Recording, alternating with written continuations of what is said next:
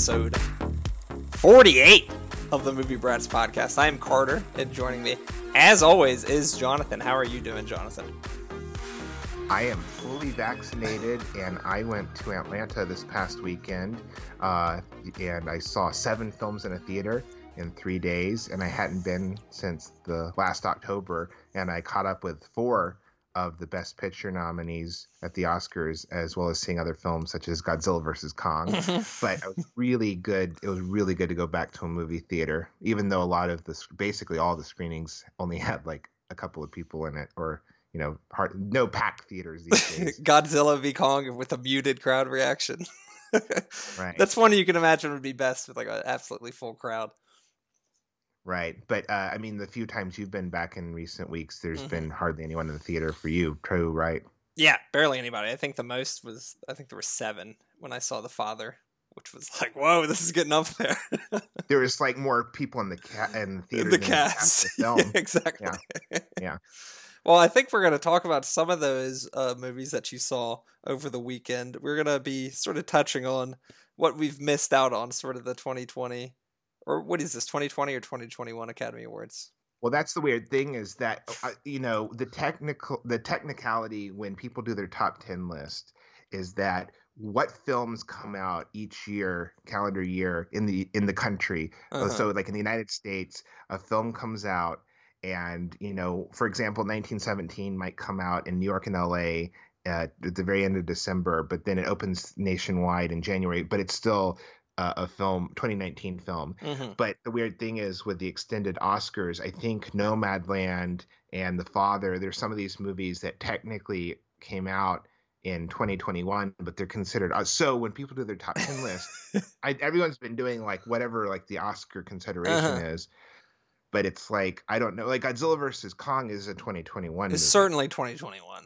Yeah. So I guess we call it the 20/21 Oscars. Right. Well, it's always too that, for example, there's 2019 films win Oscars in 2020. So it's always the next year.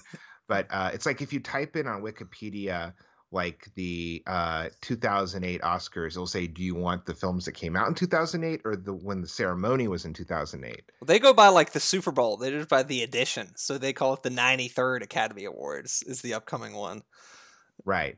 So that the 93rd, it means the films that came out in 2020 for the most part. And like almost everything at least premiered at I think everything at least premiered at a film festival in 2020. The one I would not sure about is The Father. Nomadland definitely premiered at Venice in 2020. Right. And I played at the New York Film Festival. Yeah, but didn't it get a theatrical release in 2021? Yeah. Right. Or it might have gotten a very brief one at the end of the year, but it's open like in multiple theaters to might stay. Have been limited in 2020. Yeah, it's all messed up. Because it is. This is going to be the weirdest Oscars ever, just because like so few movies came out. Some came out such a long time ago. I know. Well, I hope that at least Daniel Kaluuya has his mic working this time when he wins Best Supporting Actor. It's just because at the Golden Globes, he was talking for like a minute and Laura Dern had to go, we're having obviously technical difficulties.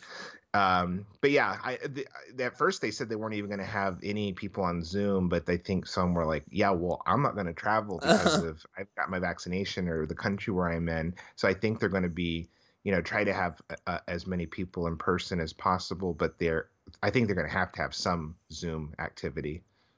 Well, it's going to be interesting. It's almost just a week away. What is it? 10 days at this point. Yeah. It's just kind of, I'm really glad to go back to the movie theater, but it just felt like, I don't know. It felt like I didn't feel the motivation to see these movies at home. I was really glad to wait to see them in a movie theater. There are movies I wanted to see, but there weren't. It's like I wasn't so excited that I felt like, I had to watch it the second it became streaming. I was like, I can wait for this in the theater. That's how you felt, right? Oh, definitely. The only one that was like that was Mank, which was like, I need to see this the day it comes out. I'm not going to wait however many months to see it in the theater to see this one. So. Right. So which one are we going to talk about first? We're going to focus on the Best Actress sort of race and also 2 movies nominated for Best Picture. We're going to start off with Ma Rainey's Black Bottom, which came out the earliest. It came out November 25th, 2020. on Netflix, directed by George C. Wolfe, who had done The Immortal Life of Henrietta Lacks and Nights in Rodante. Had you seen any of his movies before this? No, but I know that he certainly has directed a lot in theater. He's known, I think, more as a theater director, Mm-hmm. but he's a very acclaimed theater director. Starring Viola Davis and Chadwick Boseman, both nominated for Best Actress and Best Actor, respectively. And This won the is SAG Awards in both categories recently. oh yeah. Yeah, Uh, this was the first SAGs ever where all 4 acting wins were by people that were not white, because who was supporting those actress? the grandmother from Minari. Oh, So okay. not all African American. Daniel Kaluuya won supporting for Uh-huh. Judas, but all 4 of the winners were non-white, which was cool. How about that? Yeah, This is based on a play. I think it came out in the '80s called Ma Rainey's August Black Bottom. Wilson. August Yeah, Wilson, yeah. August Wilson, because Denzel Washington's a producer on the film, and he had previously directed and Fences. starred in Fences. So Yeah. this is the second he's planning on doing. There's a whole series that August Wilson wrote of plays. I think it's like one for each decade of the 20th century, and Washington plans on being involved at least as a producer Oh on wow. making 8 more films. This one, I guess, is concerned with the 20s, specifically 1920s Chicago, and is about Ma Rainey, an influential blues singer. And the movie is sort of a dramatization of a recording session in a white-owned studio in 1920s Chicago. That was sort of an element I did not expect. How it sort of starts off with a Ma Rainey performance, and I think it's Mississippi or Alabama, and then it's the credits sort of like is about the sort of black migration up to the north, which I didn't really expect before I watched this movie that it would be about sort of the Great Migration in the early Well, 20th century. I listened to an interview that the director did with Elvis Mitchell, the black film critic, Hmm. and he was talking about how the opening of the film, for the first minute or so, you think that it might be some lynching or some horrible racial violence that will happen. Oh, You with the see two these young guys running children. through the woods. Yeah, it's 2 young people running through the woods, and it's dark and kind of ominous, but then Hmm. you see that it's actually a gathering place of African Americans to see Ma Rainey perform, and it's this place of sanctuary and safety. Hmm. There might be out in the world, in town nearby, there may be violence and racial strife that they could face, but there is this celebration of black talent. Hmm. And then what's so interesting about the film is that they go to this white recording studio, and Ma Rainey is putting her foot down and being a diva, Hmm. but she points out that anyone else, any other white person, could get away with doing this, and they just seem very shocked by the Uh-huh. fact that this large, brash, bisexual black woman is doing it. Uh, Well, there's an interesting part before that, where she before she gets to the studio, where she's staying at, I guess it's like a upper class African American hotel, and sort of all the other patrons there are like looking at her sideways as she's walking out in like her fancy fur coat with her 2 attendants. So it's sort of like I don't know if that's like a North v South or upper class versus new money sort of thing, but I thought that was sort of interesting that Ma Rainey was like being discriminated not only by the white recording people, but also sort of the upper class black elite of Chicago. Because she's got like these stained black teeth, and she's obviously has a lot of money, but she wears sort of like gaudy style. It's very like sort of in your face that she has money. But it was an is interesting it a black character. hotel though? I thought it was like I all the white remember it people were staying being at her a in the lot of hotel. black patrons. I couldn't imagine that it would be an integrated hotel in the 1920s. Well, But I know that I mean, to me, the best thing about the film is, well, the performances in general, but Viola Davis is just, it reminds you that she is one of our absolute greatest living actresses. I mean, she completely commits to the role. She said in interviews that she was hesitant at first to take this role. She didn't feel like she could necessarily do this. I mean, do it's the one where, singing aspect yes, of it. yeah, she doesn't sing in the film, but, Oh, really? uh, She could have fooled me. but yeah, but I mean, it's one where like you gain the weight, and uh, like you look, don't look very good. But she's not attractive in the film. She's sweaty and large, but she's yes. just so commanding in the film. Oh She yeah. is just, the movie is pretty short. It's only like 95 minutes or Uh-huh. so. But and you could argue almost that it's funny that, she won Best Supporting Actress for Fences, and really she should have been Best Lead Actress in this film. She's nominated for Best Actress, and you could argue she really should have been nominated for Best Supporting Actress. But regardless, she is just, I think, the strongest aspect of this film. She just is just so commanding in the film. It's one of those where she's showy and she gains the weight and there's all this kind of surface stuff, Yes. but she really creates the character too. It doesn't feel like it's just the teeth and wig and the gaining the weight. Like it's such it's a very lived-in performance. Like she carries her history with her. What was I was about to say something about? How many times has she been nominated for Best Actress now? Is this her fourth time? She is now she is the most nominated Black actress because she's nominated for Doubt, The Help, Fences. I think this is her fourth, and she's won once. And an actress who who sort of got a late start. Like the earliest role I remember being in is like Out of Sight. She plays a very small supporting role. Yeah, we were talking right before we got on about Steven Soderbergh, and she's actually in a number of his movies. I think she might be in Traffic also, but she's one of those that it's like, it reminds me too of Octavia Spencer. Like you look at, oh yeah, she was in Being John Malkovich and Bad Santa and Drag Me to Hell, and then she's like 3-time Oscar nominee and Oscar winner. They kind of pay their dues and like her these little bit roles, supporting characters, playing a lot of nurses, and playing background, very small roles, clerks. Moms. And then it's like even in Doubt, it's like one of the shortest. She's only in one scene, I think. Right, she's like the Beatrice Straight of African American actresses. Like Beatrice Straight, I think, has the record for the shortest time ever to win an Oscar. She's in the movie like 5 minutes. Oh, was that for Network? Yeah. That's literally just like one short scene. But notably, short performance Oscar winner. The performance in Ma Rainey's Black Bottom sort of reminds me of is Judi Dench in Shakespeare in Love. How she's not in it for very often, but she creates such a huge sort of impression on the movie that's sort of the memory you take from it, is this person who is not barely in it, but not nearly in it as much as Chadwick Boseman, who is very much the sort of showy central role. He gets like multiple pretty long monologues. There's one sort of about like what happened to his parents. There's like a traumatic incident in his childhood, which is like a 5-minute monologue. So it's very, very showy. That's one thing we're going to talk about The Father, I think, next week, which is also an adaptation of a play. But Ma Rainey's Black Bottom, even like the dialogue between the band members at the beginning felt, how sort of plays are very wordy, and sometimes people like say things that you were like, oh, this is the author speaking, this isn't this character speaking. A lot of the sort of dialogue reminded me of that sort of aspect of plays where it's very much the writer's medium, and it's like the writer trying to say something. So in that way, I didn't find it sort of as realistic as The Father, which we'll talk about next week. But did you sort of get that sense from it, that it was like almost a little too wordy at times?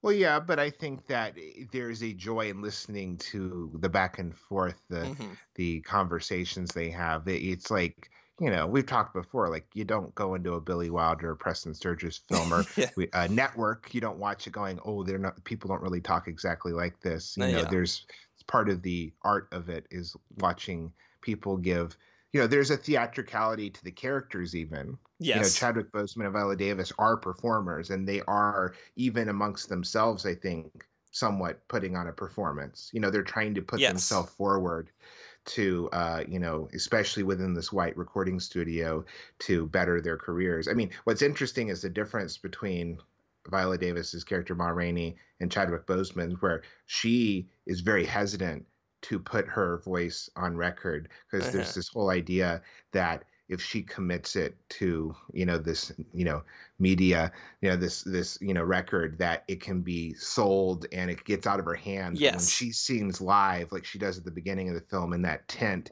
in the middle of the woods, that's pure. She owns the performance. Right.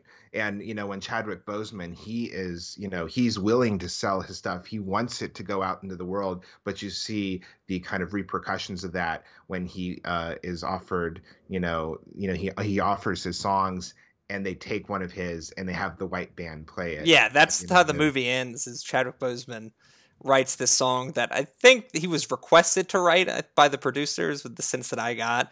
And then the guy's like, no, it's just not going to play.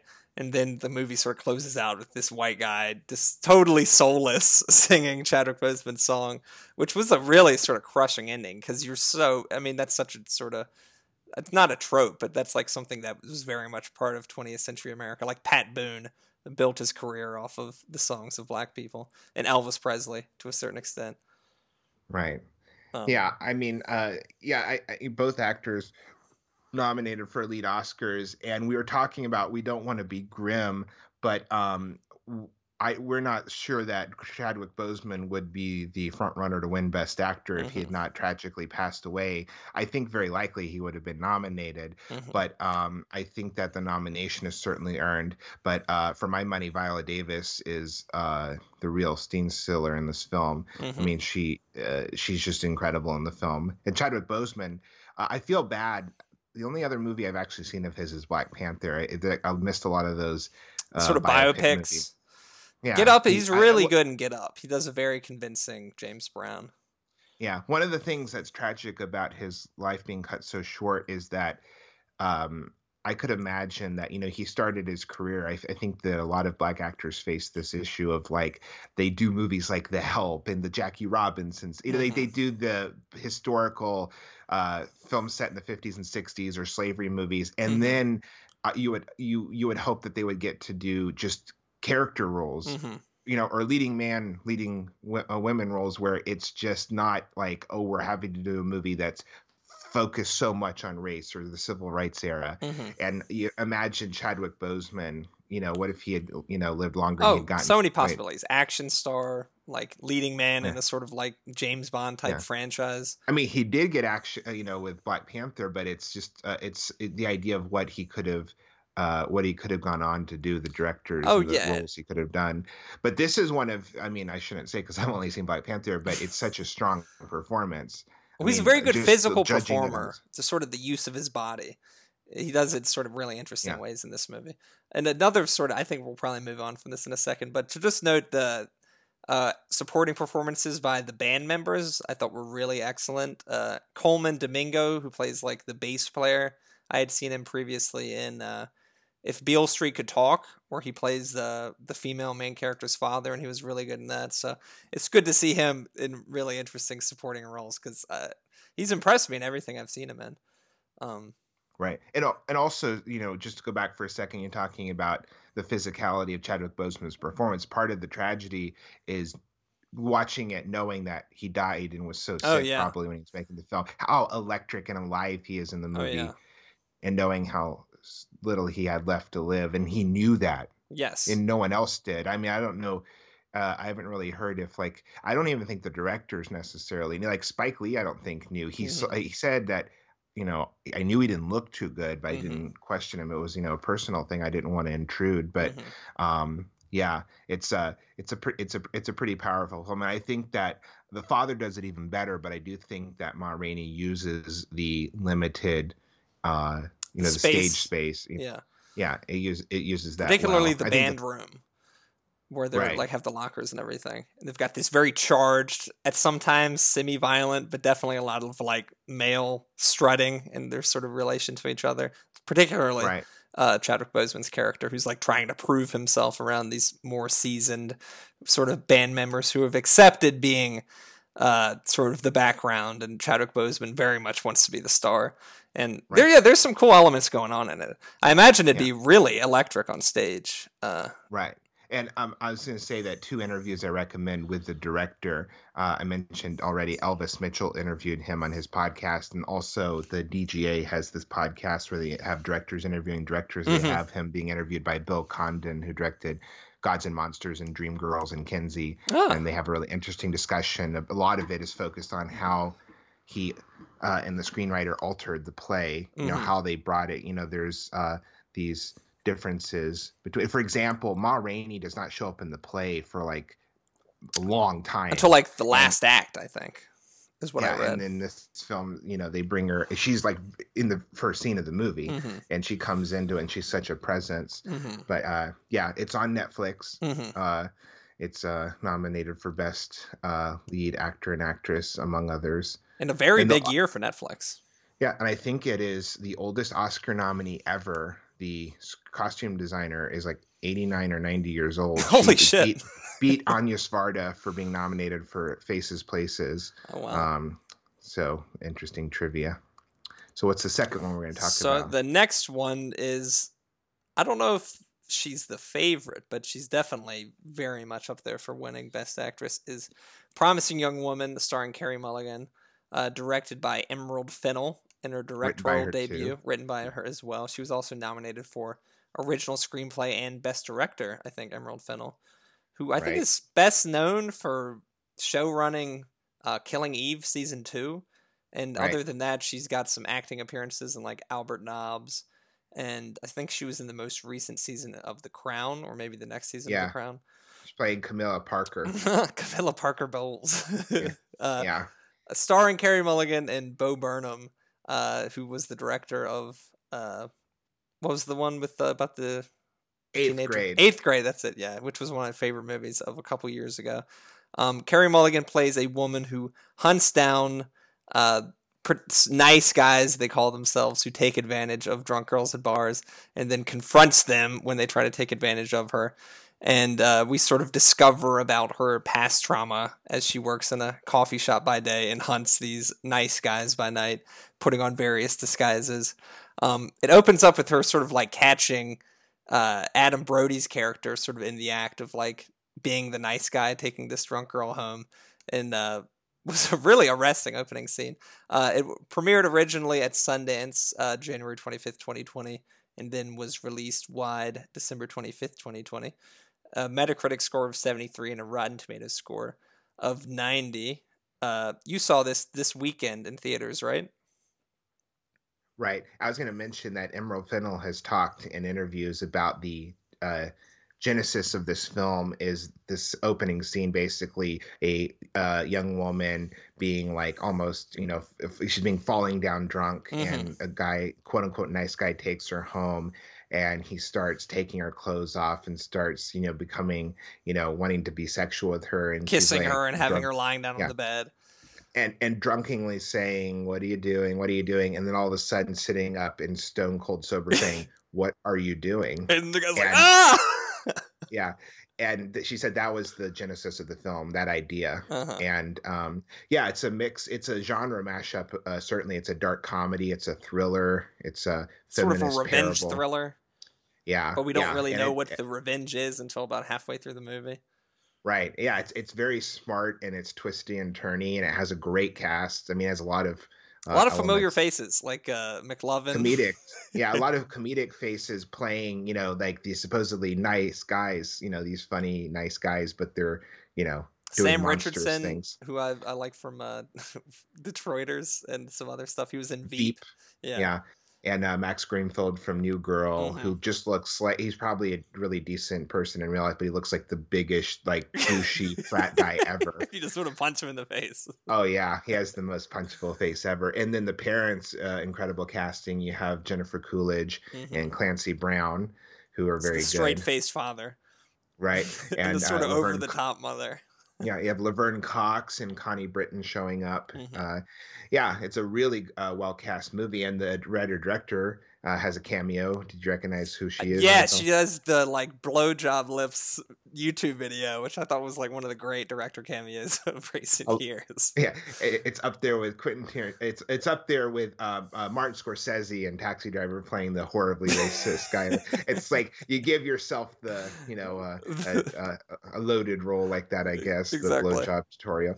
But yeah, I'm glad I went into this movie not knowing much besides what the trailer shows. It has some really shocking twists and turns. And what I like so much about the movie is that I think especially some dumb men would see this movie and go, "Oh, well, yeah, what happened, to her is horrible, but what she does in the film is totally not justified. I mean, she's a psychopath." The movie doesn't say that what she's doing is quote unquote right or justified. It's a character portrait of this deeply damaged woman, this traumatized woman. Well, it sort of shows what she does as part of like what's keeping her back in life. Like she can't sort of abandon the past. There's a really good scene with her and Molly Shannon sort of talking about like that sort of situation. It definitely doesn't make what she's seeming like is like a good thing, but it definitely makes like you understand that the men are like bad guys.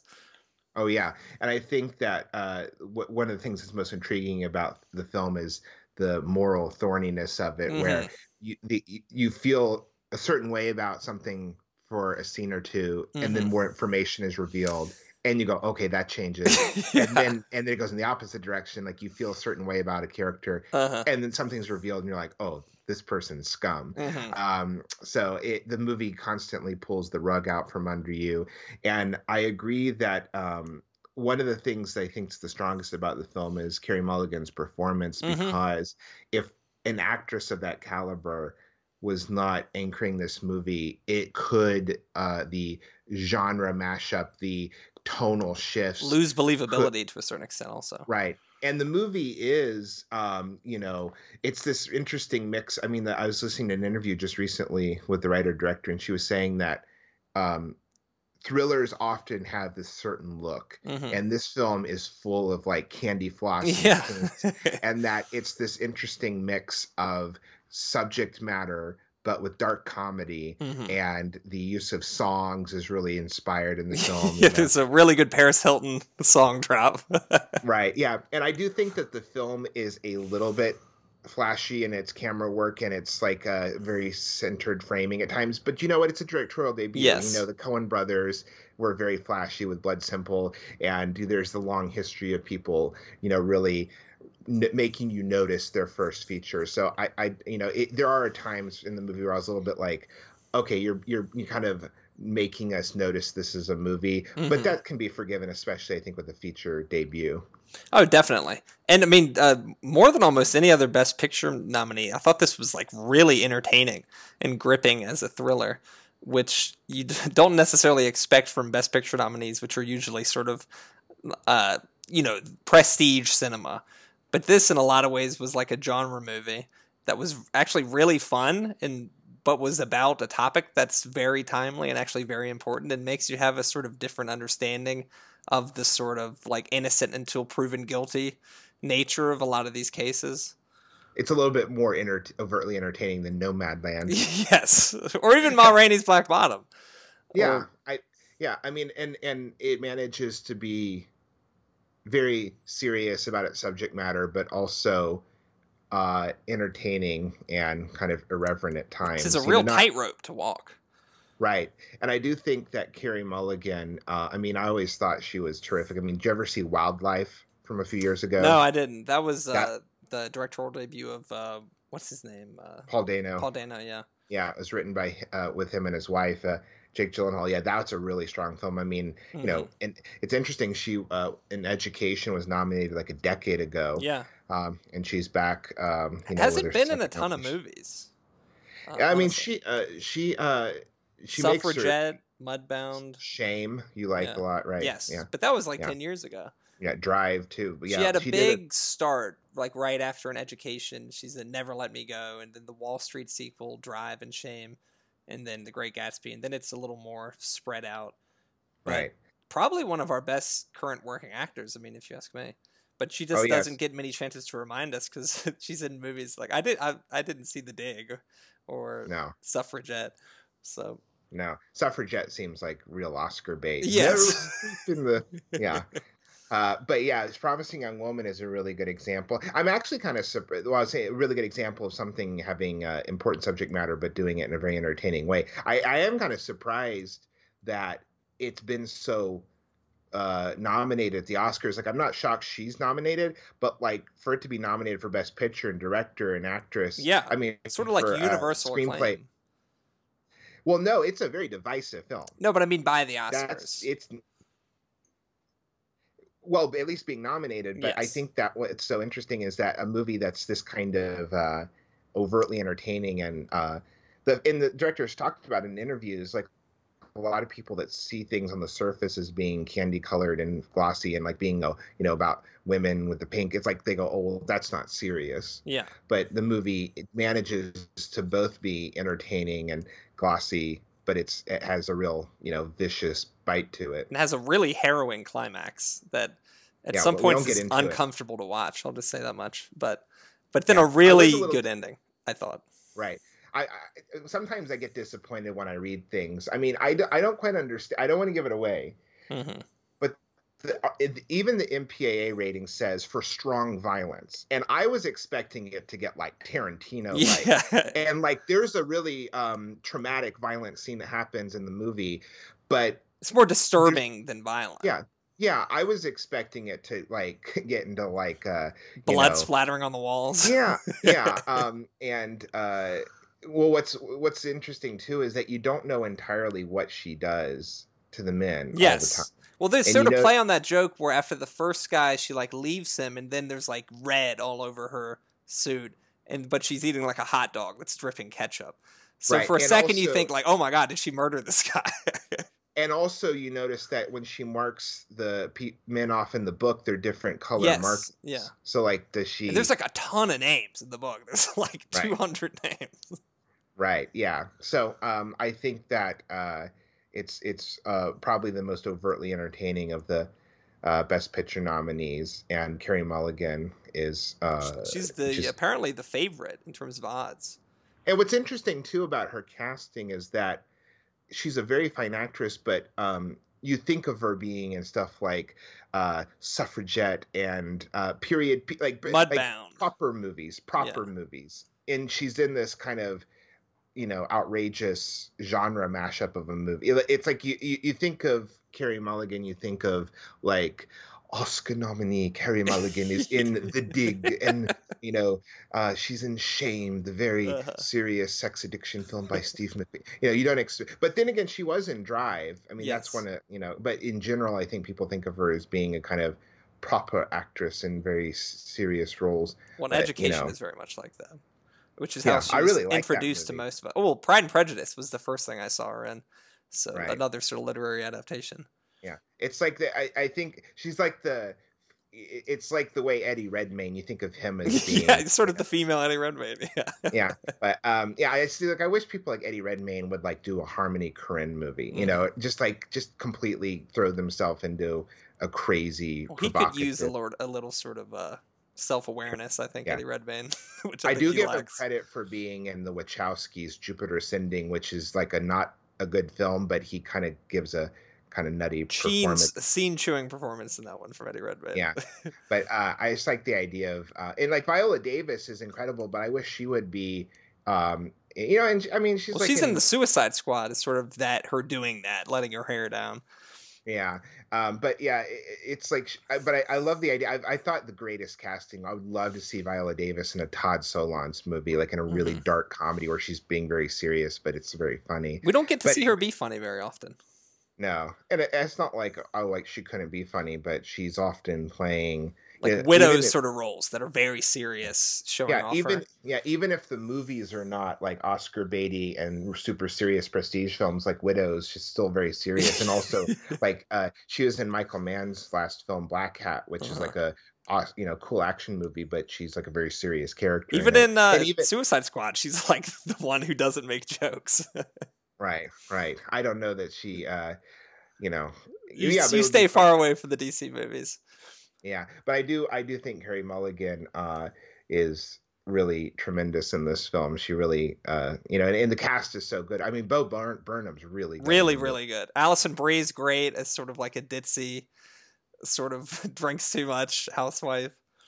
Right. Yeah. Yeah. Go into it knowing as little as possible, especially don't let. I was irritated. Did you? Bill Maher had this. Some of it was funny. This bit on the end of his last episode, and he gave away the ending of the movie. Oh, that sucks. Yeah, it's like It's not like this is like The Usual Suspects that came out 20 years ago. Like this is yeah. most people probably won't have seen this. Right. But so it is available on Blu-ray and DVD and streaming, and it's playing still in a number of theaters. I Yes. saw it this weekend. And it was Uh, at $20 for renting on demand, but that price has since lowered to I think $4.99 or something like that. So right. much more affordable. One nitpick I have about it is that it's clearly set in Ohio, but it's also clearly shot in Los Angeles. Like the high school Fine. he picks up the girl from is not any sort of high school you would ever see in Ohio. You've got these palm trees everywhere. You've got these mountains in the background. It's like, is this supposed to be Cleveland? So I don't understand why they didn't just set it in California. I think that would Right. have made more sense. And that's Right. something Okay. that that's obviously has nothing to do with the quality of the movie, but that's just a nitpick. Right. Okay, So so the the next one next, is, I think, second on Best Actress side. It's no third. Viola Davis is second, but is very much the favorite for Best Picture, you would say. and almost certainly will win Best Director. Yes, Nomadland is the film, directed by Chloe Zhao, who had Which previously done. certainly, which should say, connecting it to our last statement, this certainly is. It knows, its locations, and it feels Yes. very much, uh, feels real, and like you don't feel like you're in the Sort of wrong alternate place. movie world. Right. Yeah. Also directed Songs My Brother Taught Me and The Rider, which you like very much. Yeah. Starring Frances McDormand and David Strathairn, and a lot of sort of nomad people playing versions of themselves. I don't need to What's the go. woman's name? Mankey or something? Yeah, I What's the think it's one? like Sookie or something like that.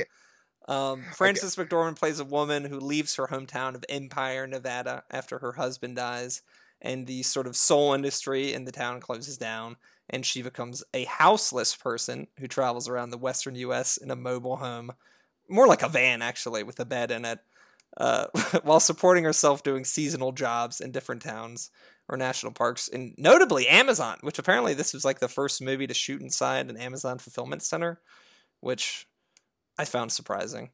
Um, Premiered at the Venice Film Festival, September 11th, 2020. A wide release, February 19th, 2021. And pretty much universal acclaim, 93 on Metacritic, 94 on Rotten Tomatoes. I think the lowest score on Metacritic I saw for critical reaction was like a 60. So there was no bad reviews of this movie that I could find on the internet. But you will break that by not I'll give having it a you. 50. More than anything, I mean, obviously the purpose of a movie is not necessarily to entertain you. There are a lot of great movies that are not entertaining, but this movie to me was unremittingly boring. And I was the first movie I saw in a theater since Tenet, which was like 6 months without shooting a movie in a theater. And I don't know if it was Seeing a movie, not expectations, shooting seeing a a movie. movie. Yeah, exactly. Yeah. See, I don't know if my expectations were too high, but I found this incredibly, incredibly boring. And that's not to say that it wasn't a good movie and that there weren't good moments in it and the performances of the lead actors were not good, but um, I just did not get what the hype was about. I think you liked it significantly more than I did, but I think you Right. mentioned you preferred The Rider, which was her previous movie, to Right. this one. Yeah, I saw the writer at the New York Film Festival and got to see her interviewed afterwards, and that movie is even better, I think. Not like a huge difference in quality, but I thought the writer was just a really beautiful movie. It's a film about a man who has a really bad injury and he wants to continue riding horses, and it's just that film basically, just about everyone in that movie is playing a version of themselves, a fictionalized version of themselves, and almost everyone in Is as well, Nomadland yeah. is, except Francis McDormand and David Strathairn. And interestingly, did you know that David Strathairn's real son is playing his son in the film? Oh, really? Yeah. It was good casting. I was like, this guy definitely looks like his son. Right. So I I guess it mean, makes sense. I, th- I don't. This isn't like a movie where I saw it and afterwards it's like, oh, this is the number one film of the year. But I thought it Yes. was really beautifully made, and it's. I mean, it wasn't exciting, but I just found it so Well, soulful, it's very and human, and it yeah. makes you very empathetic for these people's situations, which ultimately is the point of the movie. And I also think one of the things the film does really well is that it doesn't say either that these people are, you know, Like true aspirational, we American, should aspire to these people's way of life or anything. or that they're crazy and Yeah. they're mentally ill, and like it's how could they do this? It's like it just presents this lifestyle, and it lets you, experience, what they go through. Hmm. And yeah, it is pretty heavy. I mean, it's like people are, have a lot of people have died or they're going to die, and there's just it. I mean, I could never live anywhere like do anything close to living like this. It Oh would just no, be. it seems so I mean, dirty. yeah, but what's interesting too is the film doesn't explain like this is why Fern does this. Like it gives you hints at her mindset and where her life has been, and it's just a portrait of a woman. And I think one disagreement we have is that I think Frances McDormand is like perfectly cast in the film, and Mm-hmm. I think she completely fits into the film, and so does David Strathairn. You felt like it was a big movie star in the lead, and if they'd cast a non-actor or someone who is not nearly as big a star. But I think that her not star presence, but just her Her acting acting ability. gravitas, you just completely, she makes the film like What I is a mean difficult role? it's Because not she's in that, like every scene of the movie.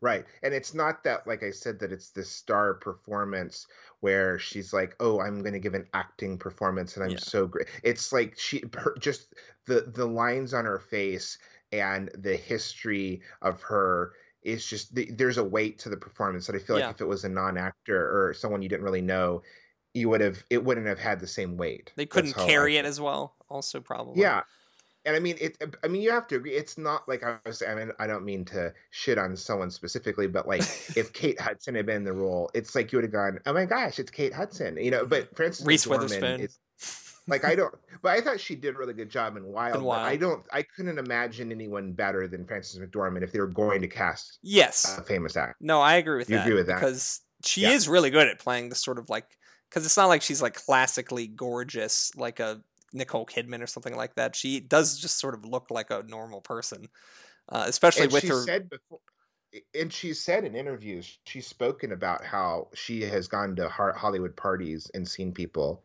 with facelifts, and Uh-huh. Joel Cohen, her husband, has to like hold her back to have her not say like, "Why'd you do that to Oh, yourself?" And like, "Why really? can't you age naturally?" Like she Well, has she very seems strong somewhat like a opinions about. fish out of water in the sort of Hollywood thing. Like she doesn't sort Oh of yeah, like seek out the big major roles. It sort of just comes to her. But she continually gets nominated for Best Actress despite that.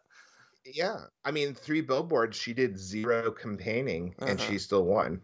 Yeah. It's like there's, I mean, and it's very likely she's going to win an Oscar, if not for Best Actress. She's one of the producers of the Yeah, as a film, and if it wins producer. Best Picture, so in this she'll be in a very small. I mean, Katharine Hepburn won Best Actress 4 times. Has there been Hmm. any actress that's won 3 times? I know Daniel Day Lewis Has won Streep won three three lead act. times? Um, She's definitely she's won won. multiple. Didn't she win supporting actress for Kramer versus Kramer? She's won 3. I'm not sure, but she's won 2. Frances McDormand's won 2 lead That's for actress Oscars. Fargo and for Three Billboards. Right. She was not. Wasn't she not? Was she nominated for supporting actress for Almost Famous and for North Country? I don't know how many. She's been nominated many times, but she doesn't work like a ton. She's kind of No, she selective doesn't. about what she does. It's like randomly, like you look at her IMDb, she's like randomly in a Transformers movie, Oh but yeah, then she plays she's like a government agent person. right. But I mean, you agree that she is absolutely one of our greatest living actresses. Yes, but in a much more sort of understated way than a Meryl Streep or a Nicole Kidman, who. So yeah, I was going to say that you were kind of disappointed in the movie, but what did you find the most effective about it? Were there scenes or images? What did you find The that worked scene best where about it? the guy who sort of like runs the nomad camp, him and Frances McDormand's Fern character have like a conversation about like a fire. It's sort of like those moments, like where it's just sort of talking about like their experiences. And I'm not sure if that's sort of one of my issues with the movie is the blurring of reality and fiction with the people playing themselves. Like, for example, one of the characters has a brain tumor, and that's a big part of her storyline is like, getting the most out of life while she still has time left. But like the actor herself is still alive. So stuff like that, I sort of have sort of a hard time with Chloe Zhao's version of realism in that sort of aspect. But that's like obviously like a key part of her style of realism is like the people sort of playing versions of themselves. So uh, I don't know if I'm just not on the same wavelength as her, but and stuff like that. But like for example, that guy like talks about his son's suicide, and I'm like, did that really happen, or are you just sort of manipulating me again with these sort of fictional stories of real people? But they all give really good performances of these fictional versions of themselves, and those sort of moments I found to be the most affecting. I thought that the sort of romance storyline between David Strathairn and Frances McDormand was sort of the weakest part of it. I didn't even really understand why it was necessary to have in the movie, aside from being sort of like the thing that would take her away from this lifestyle. But you also get that with her sister character. Well, I think the reason is that, she is very hesitant to have any kind of relationship, being.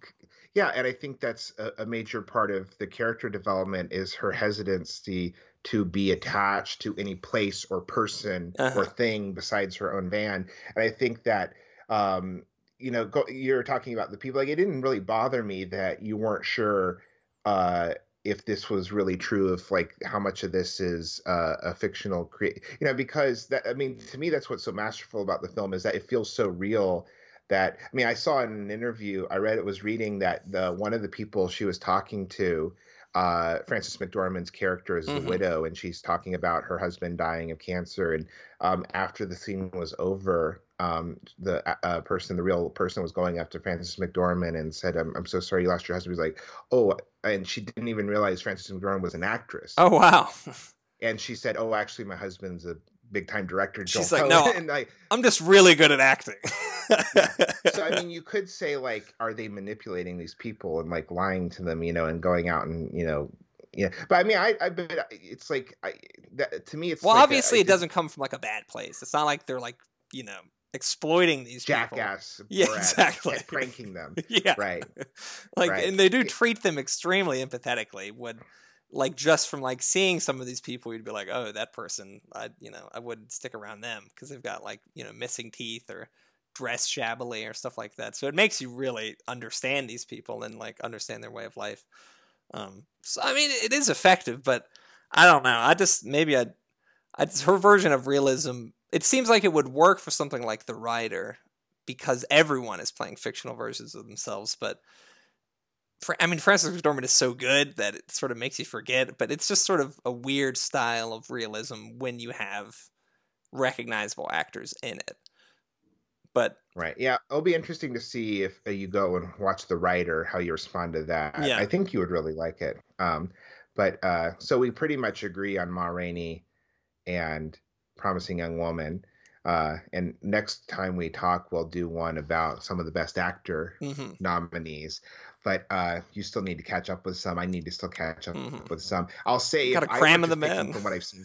Yeah, well, I was going to say that if I were just completely picking from what I've seen from last year or the films that are in consideration, my 5 Best Actress nominees would be Viola Davis for Ma Rainey, Carey Mulligan for Promising Young Woman, Frances McDormand for Nomadland, Jessie Buckley for I'm Thinking of Ending Things, and the actress from Never, Rarely, Sometimes Always, who I can't remember her name. Did that get nominated for anything? No, and it should have. Damn it! It's amazing. Yeah, the actress who starred in which you really still need to see First Cow. Yes, and Never Really. Her name is Sydney Flanagan. There's an endless list of the movies that I need to see. Well, you're just sexist because you won't see 2 films directed by women. It's true. Well, today we're being very diverse because we have filmed by 2 women and 1 African American. So true. We're hitting all the quotas. We have an Asian American, Chloe Zhao. Right.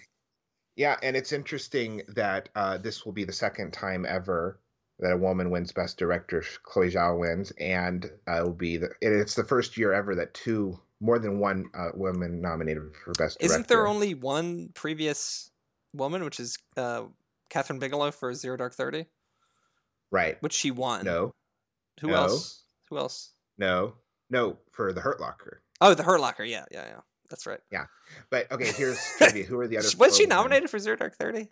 No, she wasn't. That was the year it was crazy. She wasn't nominated, and Ben Affleck wasn't nominated for Argo. Which won Best Picture? And Ben Zeitlin was nominated for Beasts of the Southern Wild. That had its moment.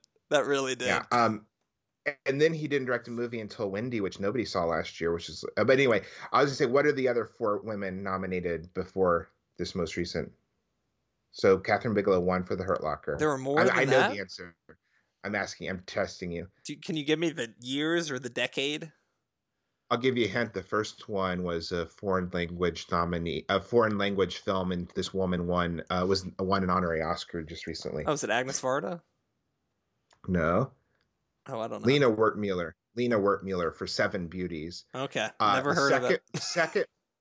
second one she won for best screenplay and won best actor and supporting actress, and the supporting actress was extremely young. Ooh, was it The Piano? Piano. Yes, Jane Campion. The next one I love is The Piano. the daughter of a very famous director. Oh, it's Sofia Coppola. For which one? Is that for Lost in Translation? Right. And okay. then So more than I the thought. fifth one, and then fourth is Hurt Locker, and then the fifth one was an actress's first solo directorial debut. Oh, I don't know. Give me that one. I don't know. I'll give you another hint. It is I don't know, what hint should I give? It's a comedy. It's very lovely portrait of a teenage girl. Lady Bird. Greta Gerwig. I'm an idiot. That was not that long ago. Yeah. That's like 2016. Right.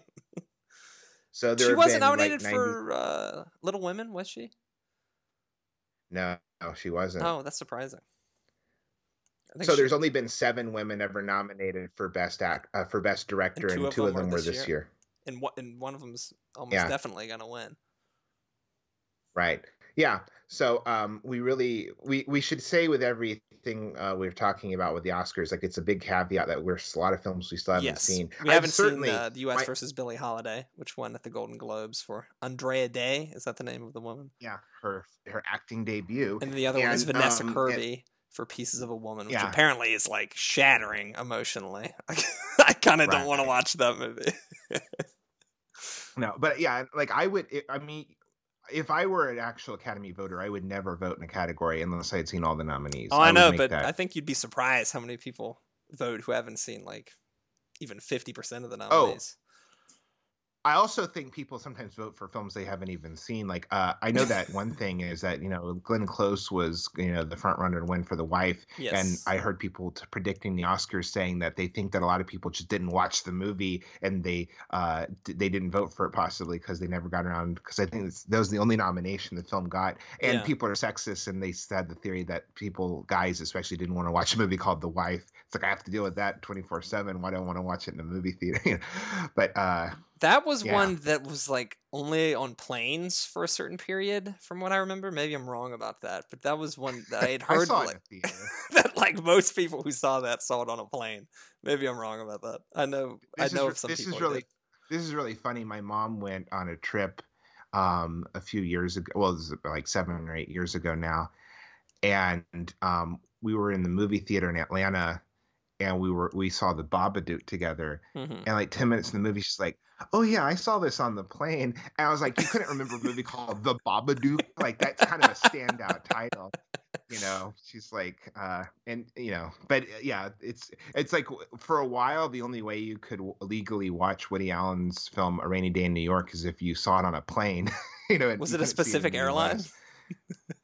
Yeah, it's like, buy a plane ticket and go see a movie on a plane. The most expensive movie ticket of all time.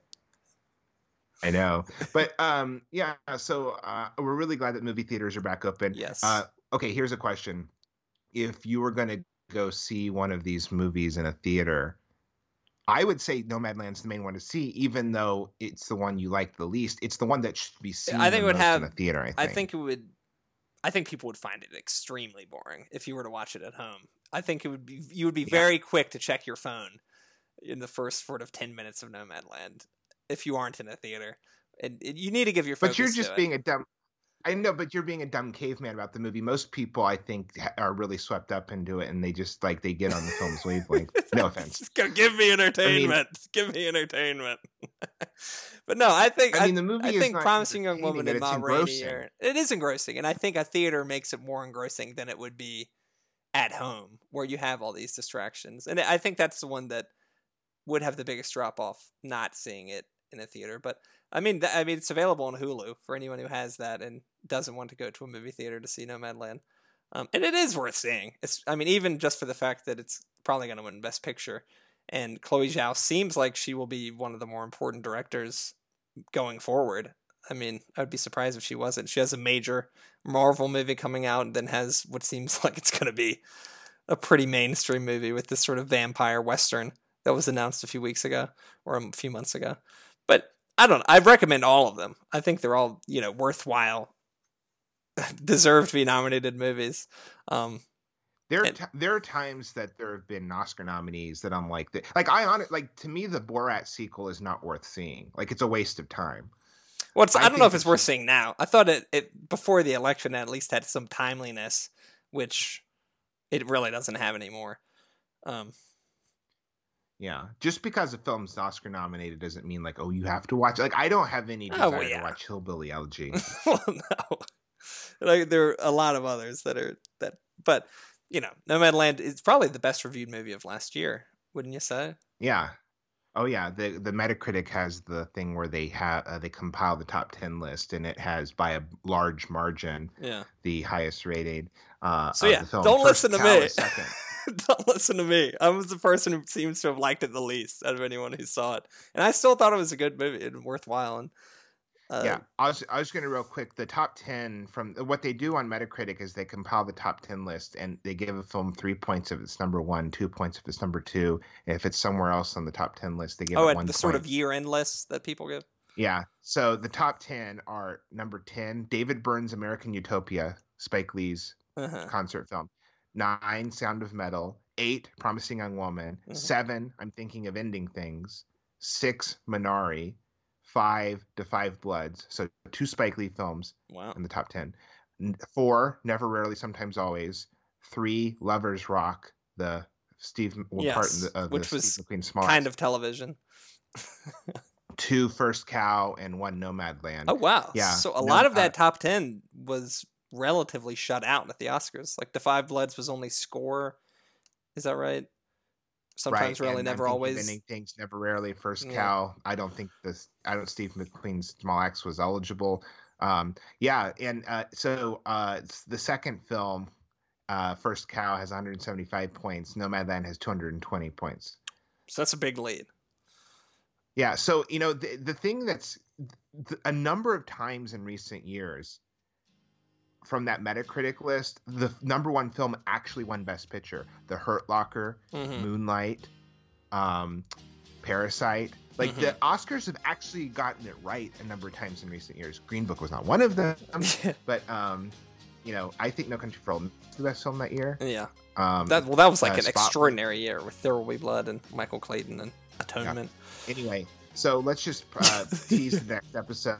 We'll be talking about The Father, Minari, Sound of Metal. Yes, Best Actor. Yeah. 2 of those all 3 of those are Best Picture nominees. Also, right? Correct. Yeah. So there you go. Perfect way to end that. Did Best Actress this time, Best Actor next time. The Oscars are coming up. Thank you for listening. We will be back with y'all next time.